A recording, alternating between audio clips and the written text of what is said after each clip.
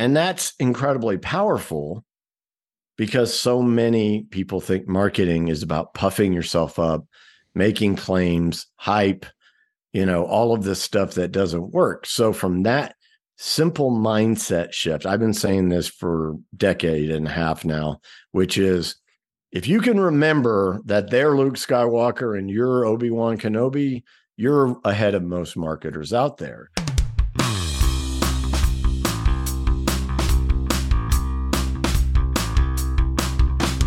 Welcome to Longevity Gains, the show that reveals the near limitless opportunities for digital marketers and entrepreneurs in the longevity economy.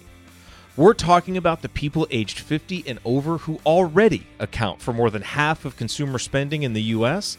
and 83% of household wealth, which will only increase in the years to come.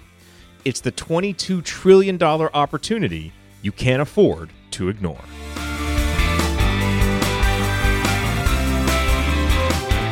Well, Brian, I have to tell you that after the summer heat that we just experienced here in Texas, and I know a lot of people in other areas have experienced this too, but the relentless high temps, the record highs, no rain, it's really starting to wonder if this whole living longer thing was actually worth it. But, fall finally started to break through this week, and I'm enjoying being a human again. How are you?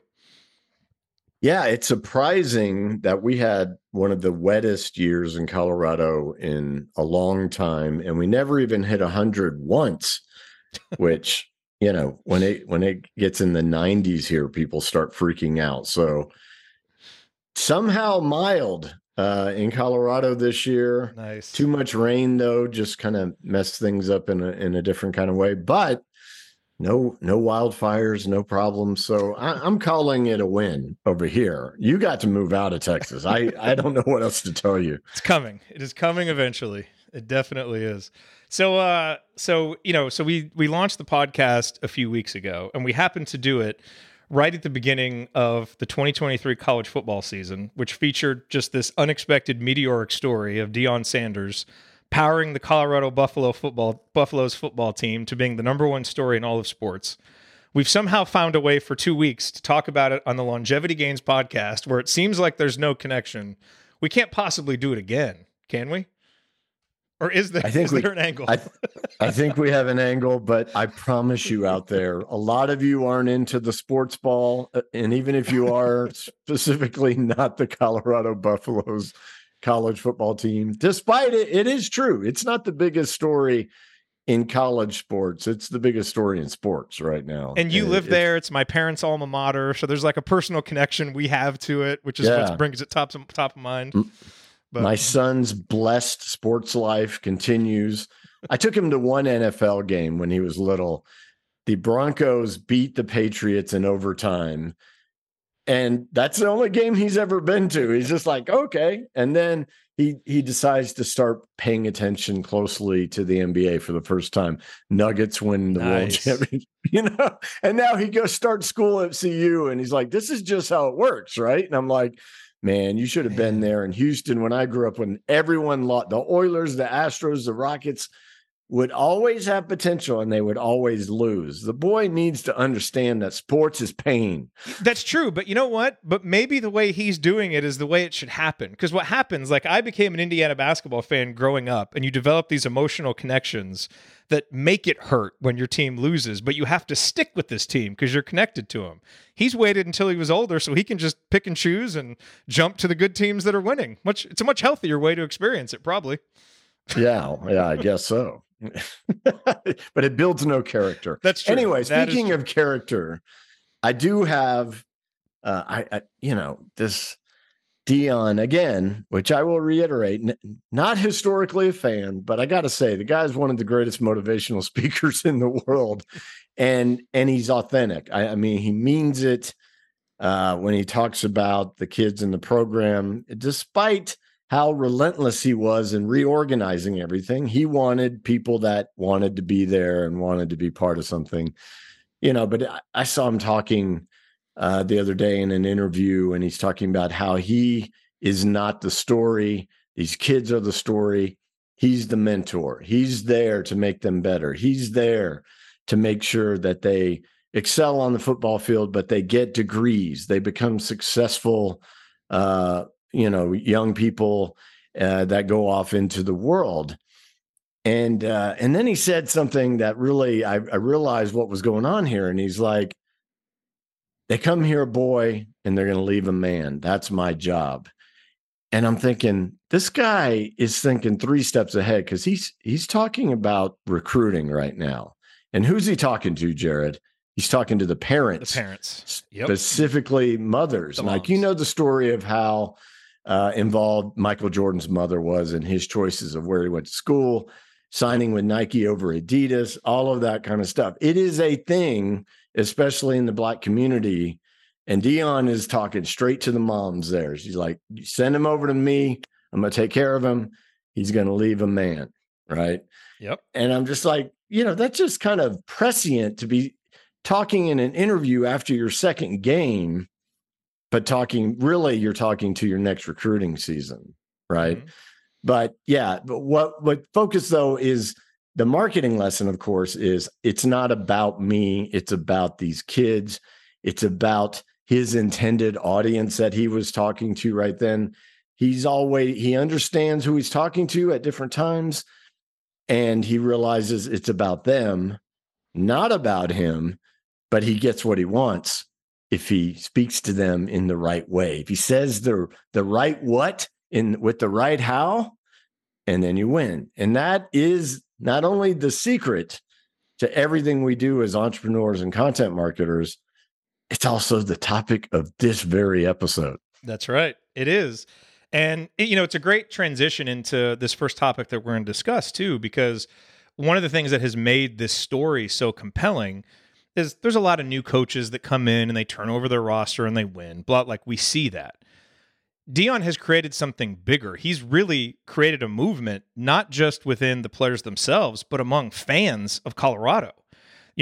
Folsom Field had the biggest, the biggest attendance that they've had. You've got the old alums like my dad out there posting pictures on Facebook, wearing the CU shirt. Like, he's spurring people to action because of the winning, yes, but also the way that he's delivering his messages to them. And this leads me to this first question I want to ask you, because in last week's premium lesson, you talked about the power of thinking in terms of movements instead of audiences, which is obviously a well-known concept inside of our company. But you also said something that I hadn't really heard before, and I'm curious to talk with you more about it, which is that because movements are inherently about change away from the status quo, this provides entrepreneurs and content marketers with an opportunity to break through. Can you unpack that, elaborate on that point a little bit? Yeah, it's an interesting thing, because you see people that, we've been trying to help over the last decade and a half. They'll try to break into a niche or an industry, and then you tell them not to do it, but they basically go in and they mimic the existing gurus or the thought leaders, right? And people of all levels of talent and capabilities do this, right? They go in and they're basically just joining in with the existing voices, which is the status quo. But guess what? The status quo doesn't need you. The power structure is already set for the way things are. They don't need you. There's no room for you, right? The only thing you do by mimicking others is you reinforce their status. It's like the Pepsi challenge, right? That everyone talks about how, according to these blind test tastes, people like Pepsi more than Coke. There was some dispute about the validity of that in the first place. But what it really did was solidify that Coke is the market leader and it's what people prefer, and it didn't change, right? So when you go in and you start creating content that does nothing but point out who the power structure and thought leaders actually are, it's not a way to break in, because there's no need for those people to give you a seat at the table. But when you think in terms of movements, then that is necessarily you're someone who's saying things that other people resonate with, that are new, that deviate from the status quo in a way that you feel it should go. And then the people that resonate with you are feeling the exact same way. And that's what people who become leaders in movements do. They present new ideas that resonate with certain people, and that forces the status quo to bend or at least make room for you. And it's kind of been the story of my entire entrepreneurial career, something I didn't realize till about 5 years ago, but it's incredibly powerful, especially for bootstrapped content, audience first type businesses. So, in other words, a movement represents something new, which is, another way of saying different, basically. That's an astute observation, because we understand that at the heart of effective marketing is differentiation, right? It's whether you want to think about it as the unique selling proposition or positioning, or the new thing is on category design, where you're kind of create your own space all by yourself. How do you think that happens, right? It's by deviating from what is and taking people in a direction they want to go, even if they weren't consciously aware of it, right? And that, again, is what a movement does. So movements naturally create difference, because, like you said, different is a synonym for new, right? Especially psychologically. It means you have to bring a strong set of perspectives. You got to have a point of view. Have you ever seen the content marketing people out there? They're just begging their clients, please stand for something. Please have a point of view, because that's part of it. That's the difference. That's how do we stand for something that's not the same old. And how about just focus on the people you're supposed to be leading instead of yourself, not your personal brand, but something bigger than you, right? These are basically all the elements that terrible marketing efforts lack, right? So from a mindset standpoint, it's incredibly powerful. But it's important to note that you don't have to start a movement, and you certainly don't have to say, we're starting a movement, right? Because usually when people say that, they aren't, right? You have to demonstrate it through those perspectives, through the different outlook that you've got, by a focus on the audience and saying, this is what's better for you. You should listen to me about this, because the way things isn't good for you. It's good for these bozo gurus over here that are the part of the existing power structure. So, but yeah, what I realized after we sold Studio Press, while I was casually sitting there in France with a glass of Bordeaux, reflecting on my career for what seemed like the first time ever, and I just realized I had joined movements with every business that I started going back to like 2002, right? So the real estate brokers that I started, people like the part about that it was completely virtual, and this was pre-Zillow, and I built these platforms scraped together with websites and duct tape and the MLS and all these things that were new at the time. But the reason why I succeeded so quickly and to the extent I did was because I was different. It was the exclusive buyer broker movement, which basically just means, unlike most realtors who represent buyers and sellers and sometimes both sides of the transaction at the same time, which is just really a bad deal for the buyer, turns out, the seller turns out okay. Anyway, that type of broker or agent only represents the buyer, which was a natural fit for me coming from my background as an attorney, right?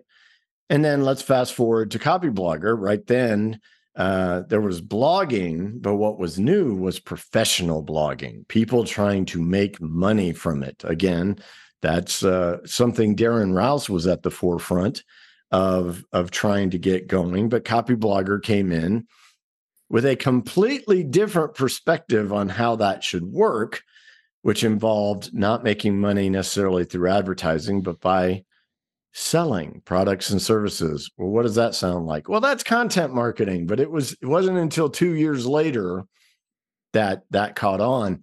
And you note, though, that when content marketing kind of took off, that whole movement became huge, $50 billion industry a year now.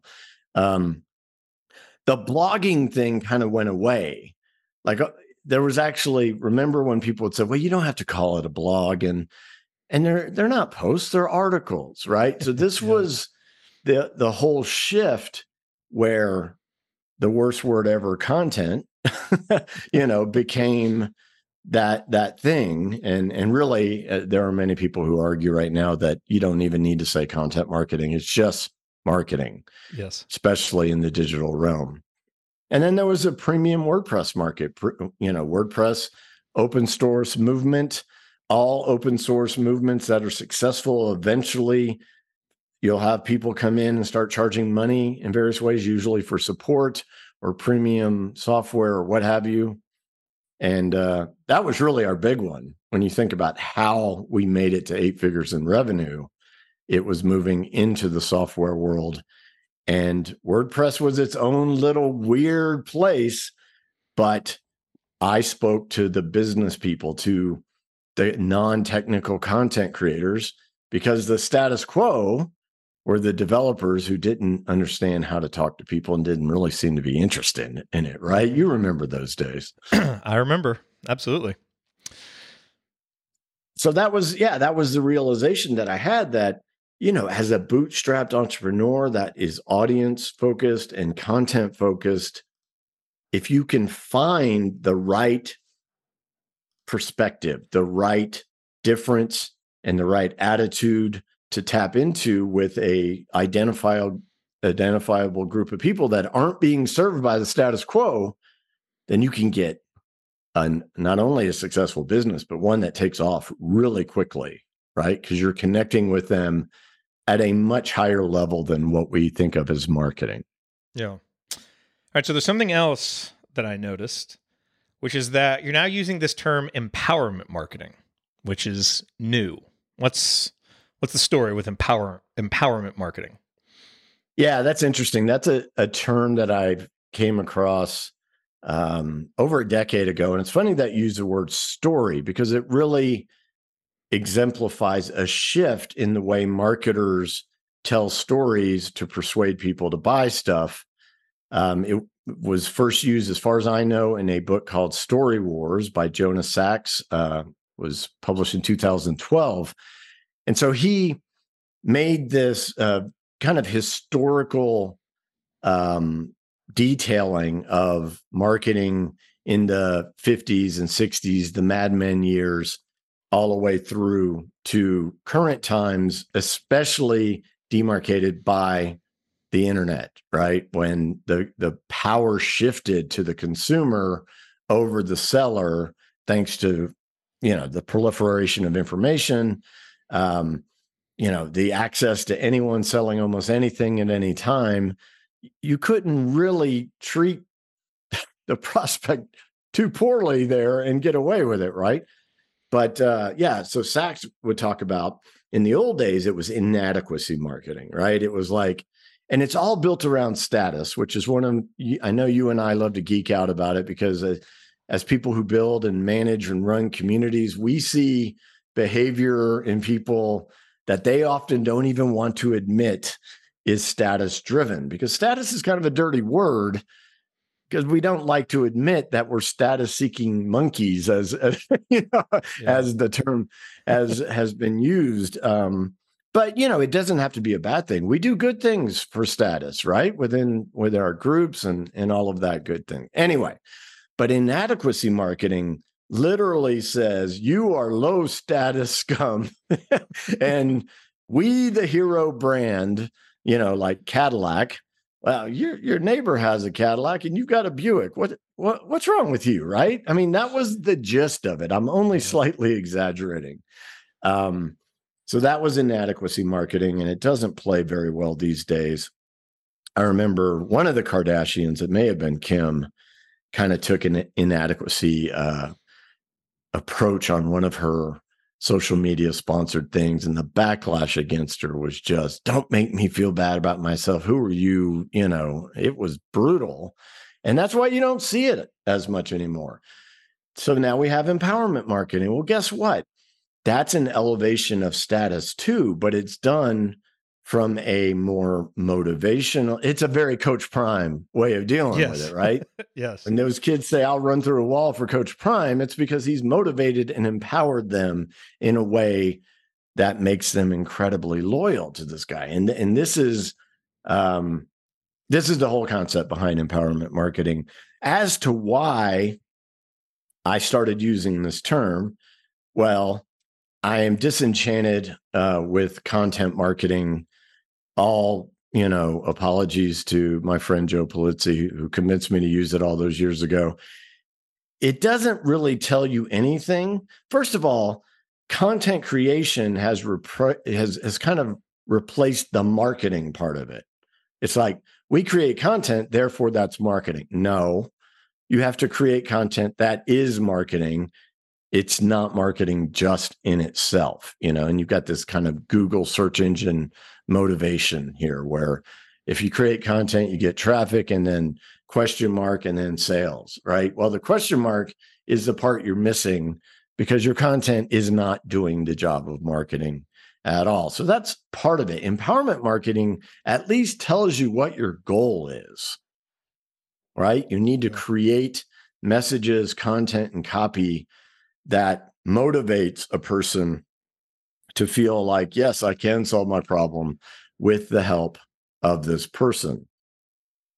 The other thing that's really important here, and we can go into this a little bit deeper, but when you look at the longevity economy, to the extent that older people are marketed to at all, which often we know they're not, when they are, aging is seen as a series of problems to be solved. It is, you are inadequate, you are old. And that doesn't jive with what most people's experience is as an older person. They want to be empowered. They want to live life to the fullest, and they're just not getting this type of attention when they're not being ignored at all, right? Mm-hmm. So to me, I decided this was a great time to dust this term off. I mean, effectively, this is the kind of marketing that works, period. But in the context of older consumers, I think it's more useful to think about it in these terms because of the unique level of neglect that has been going on and what needs to change in a 180-degree turn.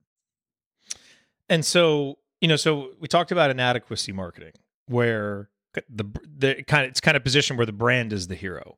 Here, the prospect is the hero, not the brand, and that brings us to the empowerment marketing framework. Yeah, it's interesting. So, again, going back to that book, Story Wars, right? Jonas Sachs. Anyway, so his perfect metaphor for empowerment marketing is, replacing the buyer's journey with the hero's journey. Does that sound familiar to anyone out there? Right. So I've been teaching that way since 2007. So that's even before Sachs' book came out. Right. So there was another book. The first time I've ever seen the hero, okay, for those who aren't familiar, Joseph Campbell came up with the monomyth, AKA the hero's journey. It's the story of Christ, Moses, Buddha, Luke Skywalker, Neo from the Matrix, Dorothy from The Wizard of Oz, right? It's a foundation of all these high impact stories. And it's also the way we kind of live our own lives. We see ourselves maybe not as a hero, but the protagonist of our own life story. So when you as a marketer come in and don't try to say, hey, I'm the hero, I'll solve all your problems because you suck. Instead, you're like, look, all you need is some guidance and I'm going to do that for you and we're going to get there. That's the difference between inadequacy and empowerment. So the very first book to tie marketing to the hero's journey was called The Hero and the Outlaw. And this is a book about using archetypes for branding and business purposes. Again, ring any bells, Jared, for how we deal with coaching clients, how we help people meet their goals. And this was published way back in 2001. And the funny thing is, back then when I read it, it wasn't an epiphany. It was just like, okay, this makes perfect sense. Now think about my background. Beyond the psychology and sociology from undergrad, I was an attorney. Our job function is to be the guide, the advisor, not the hero. The client is the hero. So I had that mindset already. So then I go into this new business, which is real estate, which is also agent broker relationship with the client. So I guess I just kind of came to this and it was just like, okay, this is intuitive, this marketing thing. Remember, I'd never studied marketing before I read Permission Marketing and then books like this, right? So I'm like, this marketing thing is no big deal, man.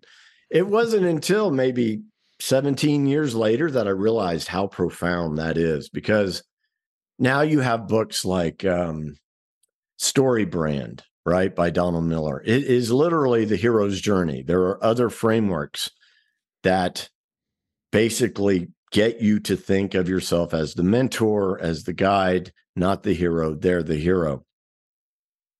And that's incredibly powerful because so many people think marketing is about puffing yourself up, making claims, hype, all of this stuff that doesn't work. So from that simple mindset shift, I've been saying this for a decade and a half now, which is, if you can remember that they're Luke Skywalker and you're Obi-Wan Kenobi, you're ahead of most marketers out there. And so again, you've got like, Story Brand is a whole thing, but it's really just that first step, the marketing 101 thing, which is it's about them, not you. But then you have to figure out, okay, but that doesn't tell me what to say and how to say it, right? Yep. But it does tell you that the only way you're going to figure that out is to truly and intimately understand who your audience is. And now you can start doing the work. Yeah. So the hero's journey is a nice metaphor, and I don't belabor the steps. At one point I tried to map it all, to the exact thing, and some other people have done that. It's not necessary, right? It's just the basic mindset that you're taking them from problem to solution through content, messaging, copy that gets them where they want to be and gets you what you want, which is a customer or client. Yeah. So the empowerment marketing framework is our internal process for getting people to work through that. You're basically putting the prospect as the hero. Sure, that they're the focus of the attention, but again, that's just the starting point. The real secret is you don't know what to say or how to say it to effectively guide the prospect unless you intimately know the prospect. And that's what we're about to get into with the premium lessons, specifically, again, for older consumers. To a certain degree, I cautiously let people know that I think there's so much low-hanging fruit out there that if you go through this process, you're almost guaranteed to win. And that's not something that I usually say because it's ultimately up to the person to pick the right niche and to pick the right positioning and all of that kind of stuff. But that's exactly what this framework does. So that's what we're getting into on the paid side of things. But with the podcast, we're going to continue talking to cool guests. The Bradley Sherman interview was fantastic and got a lot of nice feedback from people on that one. We're going to continue with those. But you and I are also going to kind of go into within this thought of being a leader of a movement, what type of messages, what type of content generally can we look to in order to really make an impact.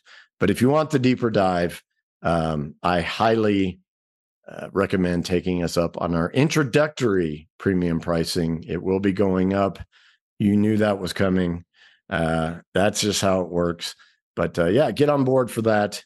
I promise it will be worth your while. And to do that, you can go to longevitygains.com or go directly to longevitygains.com/premium, and that will show you the options so that you can get started right away, and you'll get access to the stuff that's already been published and then everything that is to come. Yeah, premium subscribers get the entire archive. They get everything that's new, including the exclusive stuff. But, the people who have been involved in as members in past projects, they know that they paid a similar price to what Longevity Gains cost. And then I, week after week, delivered lessons and a whole lot more than that. And then I carved out those lessons, and that became a $500 course. I have a feeling with this subject matter that there will be multiple courses, and they're going to cost more than $500. So this is a good deal. No pressure, obviously, but we would like to empower you with our Substack content. And when we inevitably launch our Colorado football postgame show, that will only be for premium subscribers. So another reason to get signed up. Right. And that's when we'll see just how ineffective all this talk about the Buffs has been. But, what are we going to do? What are we going to do? LongevityGains.com, longevitygains.com/premium. That is where to go to get signed up. We hope to see you over there. Take care, everyone.